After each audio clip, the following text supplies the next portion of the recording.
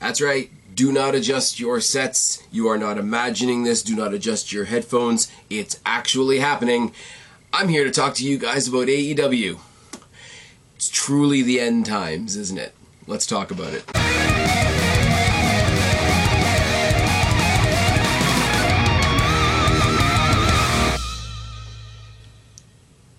Here's a new one for you. What's going on, everybody? It's your buddy, it's your pal, Past Phoenix, the YWC Reality Check, here with your Friday, the 13th of August, 2021 AEW Rampage review.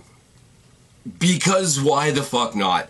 Really. Yeah, I'm gonna try this out for a while. It's a 1-hour show. It's on a Friday night when, lockdowns are mostly open, mostly undone, still some restrictions in place, maybe more. Phase 4 is coming in soon. I need to review something, and I've got a pretty loaded Friday night as it stands right now. As you guys know, most Fridays I come up here with a video with mostly Jake DeMarco, sometimes Guapo, back when Kristen was joining us for the wrestling stuff, sometimes Kristen as well. All those videos are always pre-done. They are always done on the Thursday, and the video just goes out on the Friday. I've had a couple people ask me recently, like, hey, how can I get in the call or whatever. Unfortunately, those, when I put a premiere up, it's not like live. It's the live playing of a pre-recorded thing. So I don't, because Thursday is my recording time with, or I should say my collaborative time with Guapo, with Jake, with whoever, I don't watch Impact on the night. So now, as you can imagine, if I'm home, if I'm not going to the movie theaters, which is so glad the movie theaters are back, I've got Impact, SmackDown, and now Rampage to watch. Now, for everybody that thought 4 hours of wrestling on a Wednesday was a lot, was way too much, etc., even though it made Wednesdays awesome, I present to you my 5 hours of wrestling on a Friday. But am I going to go back to reviewing SmackDown? No, not really, because there's not enough to really sink my teeth into, and you guys can imagine what I think of main roster WWE right now, considering what they're doing to NXT. And I would talk about Impact more, but as much as I'm dipping my toe back into watching Impact, it's one of those I doubt anybody would care, or enough people would care to make it a weekly thing. I'm going to be up here more often talking to you guys when Impact has pay-per-views coming and going or whatever. I will do that some more. I don't think I'm going to review Impact week to week. I'm going to try a Rampage, mostly because it seems like it's going to be a match-heavy show, and secondly, it's a 1-hour show. So it's going to be a little, my intention anyways, and you know, the road to hell is paved with good, bad, or indifferent intentions. I'm not going to do that. I'm going to treat this differently than I treat the NXT reviews. I'm not going to be giving you the breakdowns of matches the way I do on it. I like what I do on NXT when I give you the breakdown of the match and the X, the Y, the Z of the matches and all that sort of thing, because NXT lends itself to that style. AEW doesn't so much, so I'm gonna be coming up here with much more general thoughts of how things go. It may not necessarily go from bell to bell. It may not even go necessarily from the top of the show to the bottom of the show. It might just be a case of, hey, here's what I think happened this week. It's going to be a very, very loose type of review. And that'll still keep a distinction between NXT and AEW, but also because, as you guys know, my note-taking ability is not always the best. When I did the Cruiserweight Classic way back in the day, my notes were terrible because the action was fast. Anytime there's a multi-person match or a pile of people match, as I've tended to call them, I've made similar claims. I'm like, hey, it's a pile of people match. My notes are what they are. Let's see what we can do. In my NXT Rewind series, eventually I'm going to get into like the War Games matches and stuff like that, and God help me, that's going to take a long time. So AEW, being a much more fast-paced style in general, much more fast-paced show in general, I'm not going to burn through the clipboard trying to keep up with all the notes and all that. It's just, it doesn't lend itself to that. So this is going to be a different type of review, which means I'm going to stumble through it and I'm going to find my feet and all that kind of thing. But I've rambled on long enough. I've rambled for 4 minutes. I'm not going to do the house cleaning I'm going to keep the house cleaning as the little opening segment that it is for my NXT reviews, and we're going to jump right into the show instead. First of all, I want to say, cool to have another extra little bit of something on a Friday, as I say. Second of all, and I didn't realize it until literally today, the cool factor of them having their first episode on Friday the 13th. Me being a big horror fan, but also me having a lot of friends that are in like the not myself personally, but a lot of friends that are in the motorcycle community. Friday the 13th is a big thing. So however you're celebrating Friday the 13th, happy Friday the 13th. And I will say, right off the bat, differences between this and Dynamite. And they're not that many. The stage is slightly different. The stage is slightly smaller. It feels pretty much like a 1 hour Dynamite. That's not a bad thing. It means it still has that signature AEW feel, which now that they are back in front of crowds that are not necessarily Daily's Place, is a hot feeling. It's a hot crowd, etc. I will say, for all the issues that I have with AEW, when AEW comes to Toronto, you better know that I'm going. And it seems like the idea going forward is they're going to be, whenever they go to a city, they're going to be selling 2-ticket packages for like Dynamite and Rampage on the Wednesday and the Friday of any given week. If that continues to be the case, I will get a double ticket and I will go.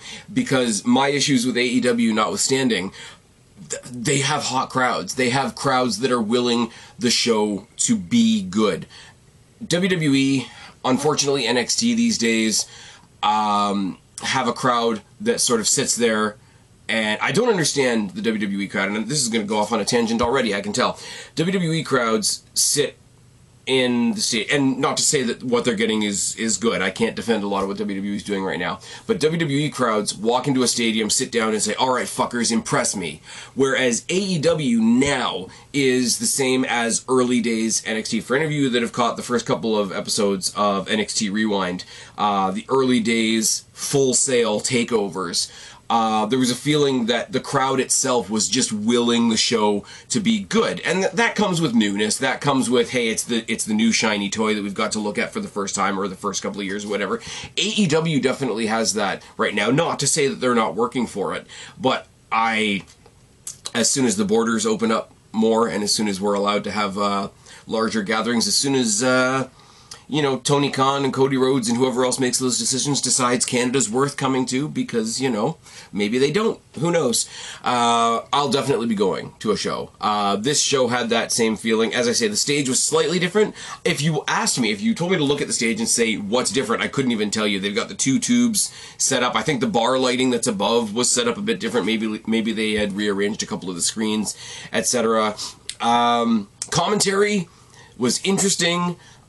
It wasn't as cluttered as I thought it was going to be. It's a 4-man booth. It's Excalibur, Taz, Chris Jericho, and Mark Henry. Mark Henry is really good on commentary. He doesn't sound performative. He's just putting in his 2 cents when needed. I mean, obviously, Jericho's done a lot of commentary. Taz has done a lot of commentary, both AEW and WWE. In fact, early days SmackDown, when it was Michael Cole and Taz, is probably not my favorite, but one of the more fun combinations of people. And I mean, Excalibur holds the booth together on Dynamite, so of course he's going to hold the booth together here. That's not a disrespect thing to Tony Schiavone and Jim Ross, before anybody goes and misquotes me. But what I'm trying to get around to is, I thought that the 4-man booth would be a clusterfuck. Or at least a little bit of talking over somebody. And I know, right now as I'm recording this, there's a video that Jake and I just did, fantasy booking, how you would make a brand new Fed out of all the people that WWE has just released. Listening back to that today, before it premiered, I could tell that I was talking over Jake. And I do that a lot, especially if you go back to the 3-person collabs that I used to do with Guapo and Kristen. I go back and I kick myself in the ass a lot because I'm talking over them. Occasionally they're talking over me, etc. And that's just... I'm not putting us down, but that's just us doing our thing on YouTube or on a podcast. I cannot imagine 4 voices trying to coexist on a national, or international, I should say, television show.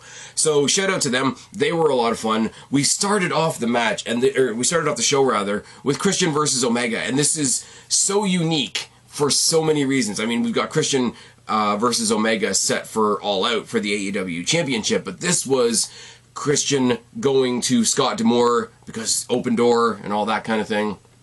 getting himself a shot at the Impact Championship. Now, there's a lot of interesting things about that. The first match, the first title match on this brand new AEW show is AEW star Kenny Omega defending against new AEW star Christian Cage for the Impact Championship. Now, on the one hand, AEW fans might say, well, why aren't you defending one of our titles first to kick off this new era, this new television experience called Rampage? And Impact fans might say, if there's going to be a title change, why aren't you doing it in front of us? It's very cool, but also the cool factor of it for me, and I've said it before, it's very I'm going to keep saying cool because I can't think of a better word because it's late on a Friday night and I'm lazy. It's really cool that Christian Cage has his old Impact music, and it's really cool if you think back through his history in that company. He is a former TNA champion, although I think it was still the NWA TNA championship when he held it. Somebody can correct me down in the box below that has a better memory than me, that he had the same NWA TNA title that R-Truth had. Remember when R-Truth was considered like top of the card, serious guy, coming out smoking, etc. So Christian opening up this show, fighting for what is now the new incarnation of the TNA championship, has a cool little niche feeling to it. Omega comes out with Callis and nobody else, which sort of foreshadows that somebody else is going to come out later on, but he comes out with all the belts. And it's not until he hands over the AAA, or the, the AAA Omega Championship. Somebody is going to correct me once again in the box down below. Obviously, he hands over the AEW Championship, and even people said this about Christian last Wednesday when he set up this match, and the commentators did it tonight too. Is they really do say, look at Omega, he's got all that gold, but we really know the title that matters. Like, I do think with this relationship that they have with Impact, they do have to be careful with that kind of shit. I mean, obviously, you're going to have pride for your own brand first, but I'd be careful with that. And it wasn't until the referee went to hold up the belts as I forgot that they were doing, or I didn't forget, but it didn't really hit me, that they're doing the two belts thing, the old TNA belt that Moose was carrying around for a while, and the actual Impact Championship, which immediately made me think once again that Chris Jericho is on commentary, and he's the guy that beat Austin and The Rock in the same night and became the undisputed WWE champion and held up, that's right, two belts, and then Daniel Bryan did it later on or whatever. So I thought there was some probably really, really unintentional symmetry happening there, and Jericho's popping for the two belts, etc. I really do like the old TNA belt better. The current Impact titles, they've got a look to them, and it works, but if you hold that title up to the TNA title, it's kind of like holding up a current WWE title up against the big gold belt. It's not the same. The match starts off with a lot of stare downs and psych outs, and before they even touch, the crowd loved it. I will say, much like on Wednesday, the Pittsburgh crowd here on Friday was amazing. Early on, Christian shows that there's in a really nice, really smooth move that he can counter the one-winged angel into the kill switch. I keep wanting to call it the unprettier, but it's, they're calling it the kill switch, so I should call it the kill switch. He basically slides out of the one-winged angel into the kill switch position, which brings me to another thing that I was really looking forward to in this match was that, and I don't mean any disrespect to either guys, Kenny Omega is sort of the personification of this new, like, indie-rific, explosive, like, cocaine special type of wrestling, and Christian, and he's good at it, he's really good at it, he's more of the superstar style of wrestler. I always go back to Money in the Bank 2011, look at CM Punk and John Cena, you've got the wrestler, you've got the superstar. Christian is the superstar in this scenario, and I thought it's a test for both guys because it means that Christian literally has to turn up his pace to match Kenny Omega. All due credit to Kenny Omega, the guy is insane. But also it means Omega has to mold his style to, like, accept that like half step back, if that makes sense. They did a really good job of that. A lot of their shit was really smooth. Omega going for very, very typical Omega suicide dive at one point that was countered by Christian, who did a suicide baseball slide through the ropes. Was a really nice spot. Another really nice spot that I did not expect from Christian Cage was a jumping, and I've got it written down, this is the only way I can describe it, a jumping top rope sunset flip bomb. And when I say sunset flip bomb, he planted him pretty much in the center of the ring. They had a whole bunch of ending spots, as they usually do, you know, where Kenny Omega gets him down, pulls him back up for a kick, and takes him down again. Christian went for the spear at one point, and he ate Kenny Omega's knee super fucking hard.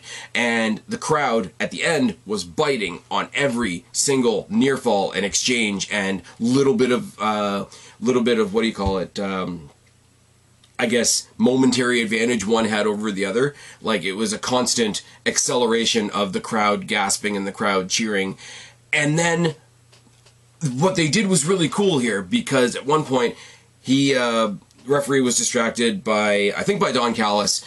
Kenny Omega got the low blow in, and the low blow literally put a stop to the fast-paced exchanges that they were having, deflated the crowd completely. The Bucks came in, they were there with a chair, they were causing further distraction. Kenny Omega sets up to hit the one-winged angel on the chair, but we've already proven earlier on in the match that Christian Cage can counter the Unprettier counter the one-winged angel into the kill switch. He hits the kill switch on the seat of the chair because it's standing and it's open and it's whatever, and now the distraction is not in Kenny Omega's favor. He hits the kill switch, and by fucking God, Christian Cage not only beats Kenny Omega, not only becomes a brand new champion, but he is the very first winner on the very first episode of Rampage.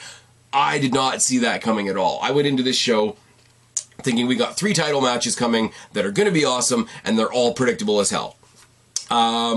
I didn't know what to think after this. I'm not going to lie.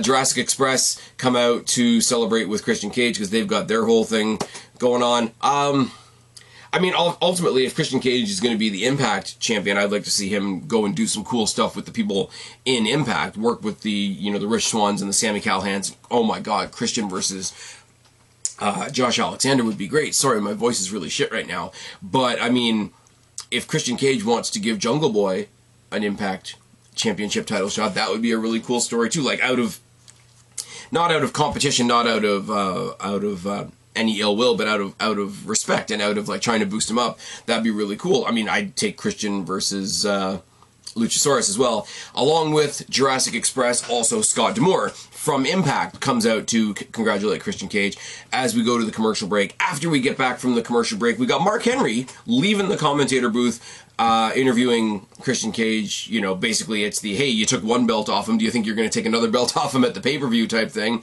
Couldn't really concentrate on anything that anybody was saying at that point, because you couldn't help but notice that Christian was not only celebrating with a bunch of drinks with a bunch of the boys, he was celebrating with, oh yes, a little bit of the bubbly, and that popped me rotten.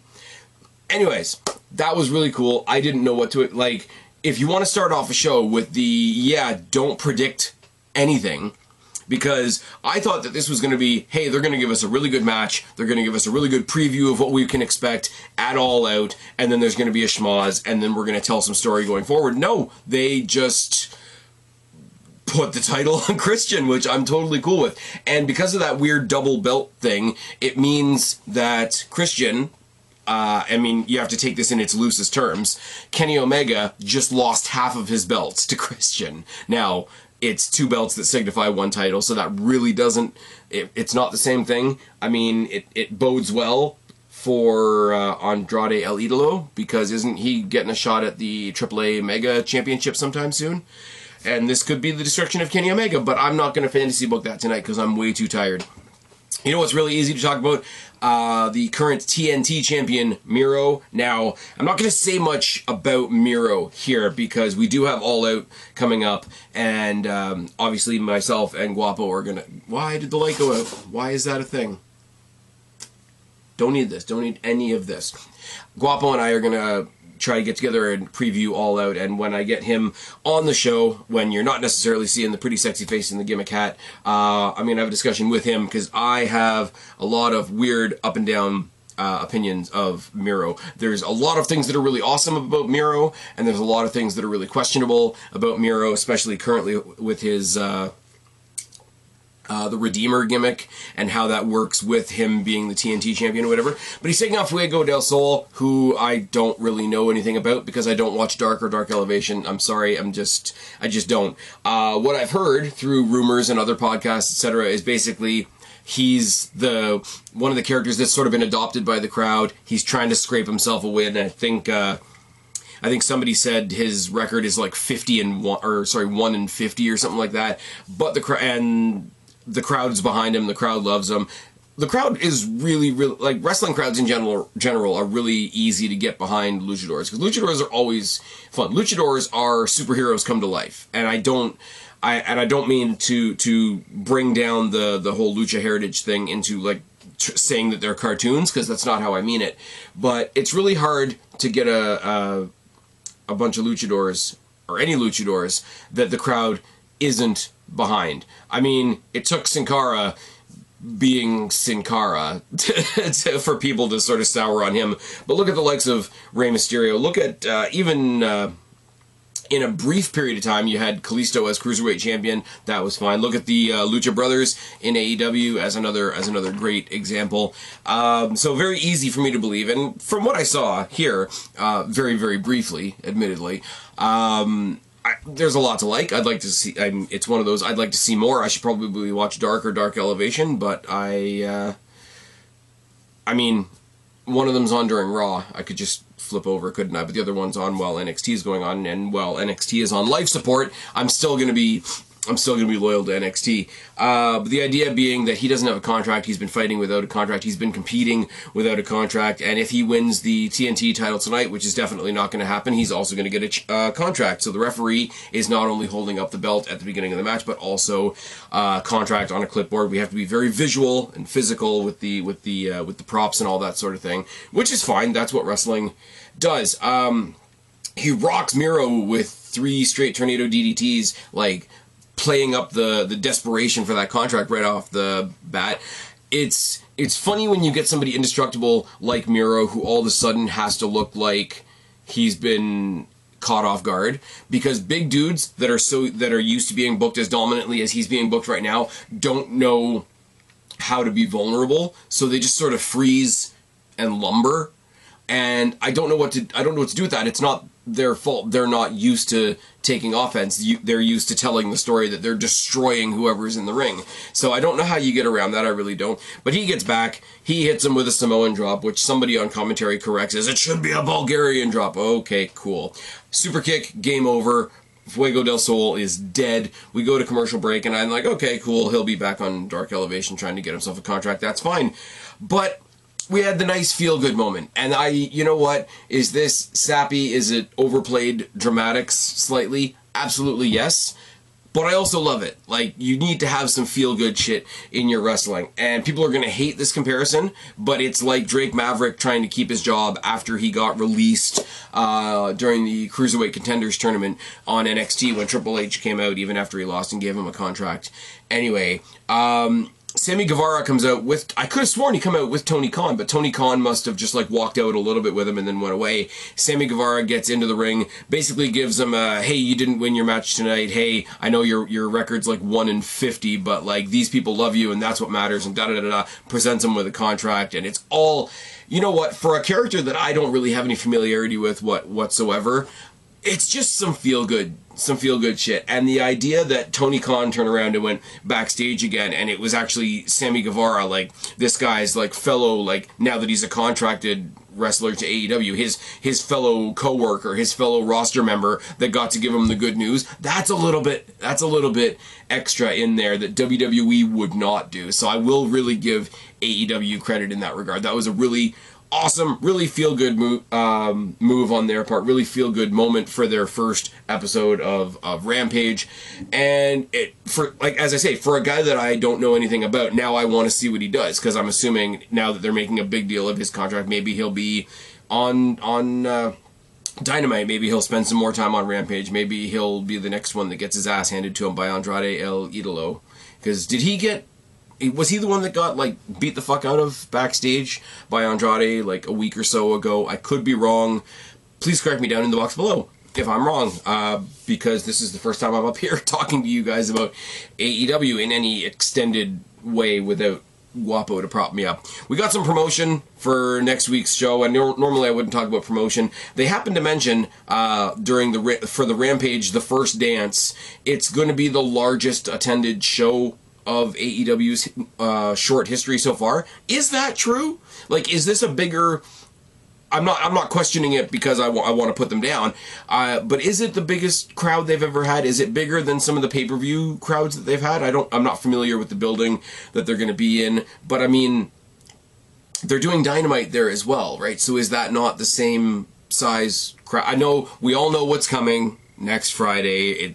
You might as well spit it. I will say, the one thing I will say about SmackDown, the promos between Roman Reigns and John Cena that managed to mention Nikki Bella, CM Punk, and Dean Ambrose were good. Go back and watch the opening promo from SmackDown. It does take up the first, 20 minutes of the show, and that's a little egregious, but it is really good. It's exactly what you know you're going to get from Cena and Roman. But we have a flashback of all the Darby promos that have given us all the implication that we need for the arrival of CM Punk without saying CM Punk, which is great. If it is the biggest audience they've ever had, obviously that's going to be a thing that they're going to celebrate, and rightfully so. But will they not? Like I said, unless I'm wrong, unless they're going to, because it's Chicago, obviously, CM Punk and all that. Are they doing 2 different buildings in Chicago? Because if not, they're going to break their attendance record on Wednesday.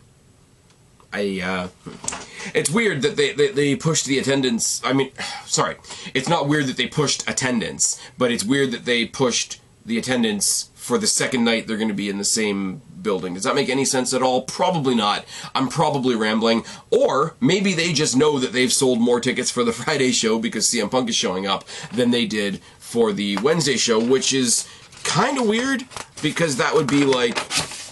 I don't know. I was about to say that would be like people buying more tickets for SmackDown than Raw, but I'm pretty sure that's how it would go right now, even though they're like 5 days apart. I need to stop making the WWE comparisons because they're just not working tonight. Main event in Pittsburgh, Pennsylvania. The heel, quote unquote, champion Britt Baker defending against Red Velvet, and they made a point of showing us Chris Statlander in the crowd, which made me really, really hopeful, and my hopes were attended to at the end of the night. Let's just say that. This is another weird one. This is Red Velvet.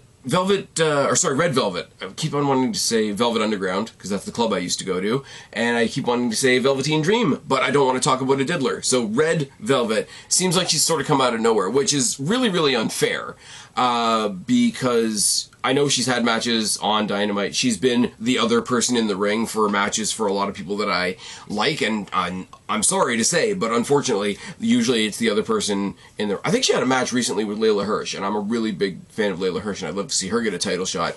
But I know she's probably been building up her status or her ranking or whatever on Dark or Dark Elevation, but that's a story that your main audience isn't seeing. So when she comes up and claims her shot, you're not gonna feel it. I'm sorry, unless you show like video highlights of Dark and Dark Elevation on Dynamite, which is the actual television show that most people are watching. That's a glaring difference, because I don't picture her side by side with Britt Baker in the title picture. I picture Chris Statlander. I picture potentially the Bunny, potentially Tay Conte, potentially Serena Deeb, potentially Thunder Rosa, Hikaru Shida, Riho, when Riho decides to show up. Even though I'm not a huge fan of her, because they've presented her in such a way, I picture Nyla Rose in that sort of upper echelon of the AEW women's division. Red Velvet, she ain't there. Or at least she's not been presented that way to me. Nothing against her as a wrestler, and as this match proves, she's far from lacking in the ring. Don't get me wrong, this was a great match. I think she was trying to play babyface, but goddamn, is Britt Baker not the most over babyface heel they've got?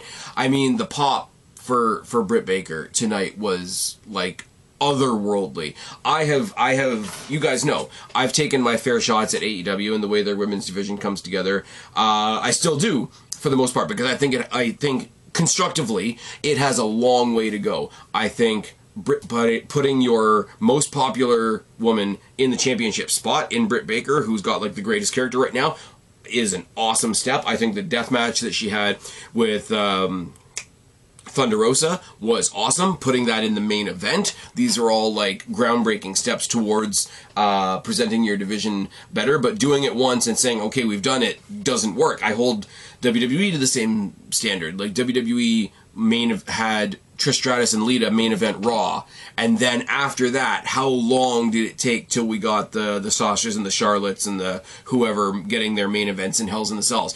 Big old gap in the middle there. And I don't want AEW to fall into that and think, okay, well, we let them main event, it's fine, like, they'll be fine now. And I really don't want them to say, okay, we have a second show now, we'll just let the ladies main event on Rampage and not do it on the main show. Like, there's a lot to struggle with there. More simply, though, is they've got the title on the right person, because holy fuck is Britt Baker over. I love Britt Baker. I think Britt Baker's great. And I don't ever... I hate the whole, like, associate, you know, this person with this person, or, you know, this person's dating this person, so, you know, there's all the talk right now that, well, of course Adam Cole's going to leave NXT and he's going to go to AEW because his wife is there, or his girlfriend or whatever is there, and even she said, yeah, guys, that's really short-sighted, retarded thinking. But the way she presents her heel character, the way she's able to soak up the fact that her hometown crowd loves her while completely maintaining her heel persona is very Adam Cole-esque. And I'm not saying that just because she's Mrs. Cole Bay, as I've said in the past. It's that he very much does the same thing in NXT. Like, even when he's being the most dastardly version of himself, he's still one of the most over guys on that brand. Take Balor and Ciampa and Gargano out of the equation, and there's not even a contest. Like, nobody else that he's fighting from the Undisputed Era is that over. We've heard my NXT co-host Jake DeMarco talk about going to TakeOver, where Johnny was the face and Adam Cole was the heel, and Adam Cole was still the most over guy in the building. Like, you can't suppress it. And Britt Baker, ironically, is so much the same, it's ridiculous. They were telling the story throughout the entire match about her arm. Obviously, she's got the fracture in her wrist. She's got a really convoluted cast on, because she's got a brace on and a glove on and a big overcast like this that's got like a knob on it, so I don't know whether it like opens and closes or what the deal is with that. Very, very not as awkward looking as the cast that Jericho's been going around recently, but it is what it is. Britt Baker, sorry, I can speak, I swear. Britt Baker is so over that even when her partner is cheating on the outside, Rebel Reba gets cheered for helping the heel cheat. It is what it is. At one point in the match, Baker hit a pretty dirty-looking curb stomp. Velvet uses the... I can't read my own writing. That's terrible. Eventually, Velvet does go for it. She doesn't go for the arm at first. Like, she is just trying to wrestle at various points. As her frustration goes further, though, you see her dip into, like, okay, maybe that's not such a bad idea, and going for the thing. And eventually, she does go for the cast. Eventually, she does tear the cast away. Britt Baker sells it as like not being able to lock in her submission, the lockjaw.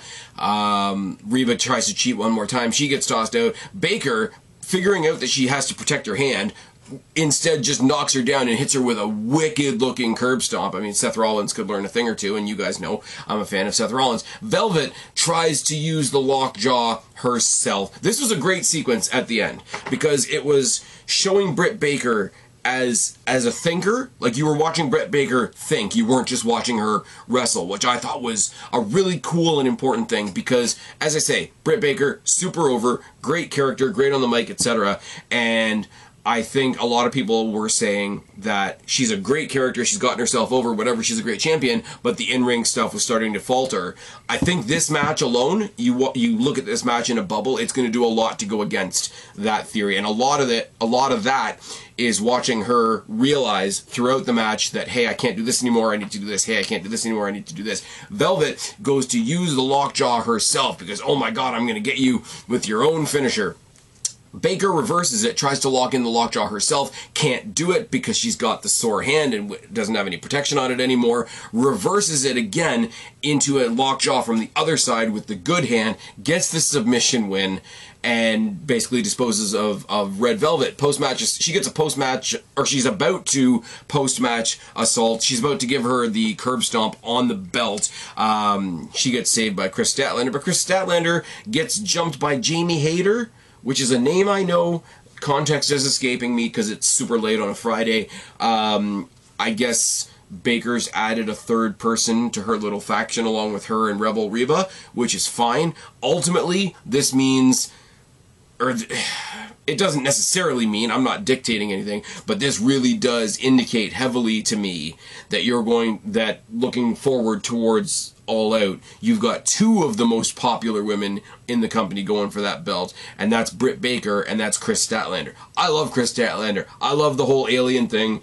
It's weird seeing her with the best friends in Orange Cassidy, because to me personally, not with the crowd, not with the company itself, with me personally as the guy watching the TV over there, Chris Statlander's more over than any of them. She's great. The alien thing is weird. You guys won't be surprised to know that I like the weird character. Hell, give Abaddon a push. It's fine. But this was a great match. Did a whole lot to show, as I said, what Britt Baker can do once the bell rings, which is, I think, the only thing that she might have been missing for some people. Set up a match that I really want to see between her and Statlander. And this was a really good show, guys. This is me talking about AEW. This is me who has a million nitpicks that I could make about AEW if I wanted to, but if this is what Rampage is going to be like, less nonsense, less segments, more like, here, have a match, and it's going to be shit like this. You're going to give me a surprise like you gave me in the first match with Christian going over Kenny Omega. Hometown boy Christian, for me, going over Kenny Omega, which I still don't understand the godlike status, even though he's a great wrestler. We've had that discussion before.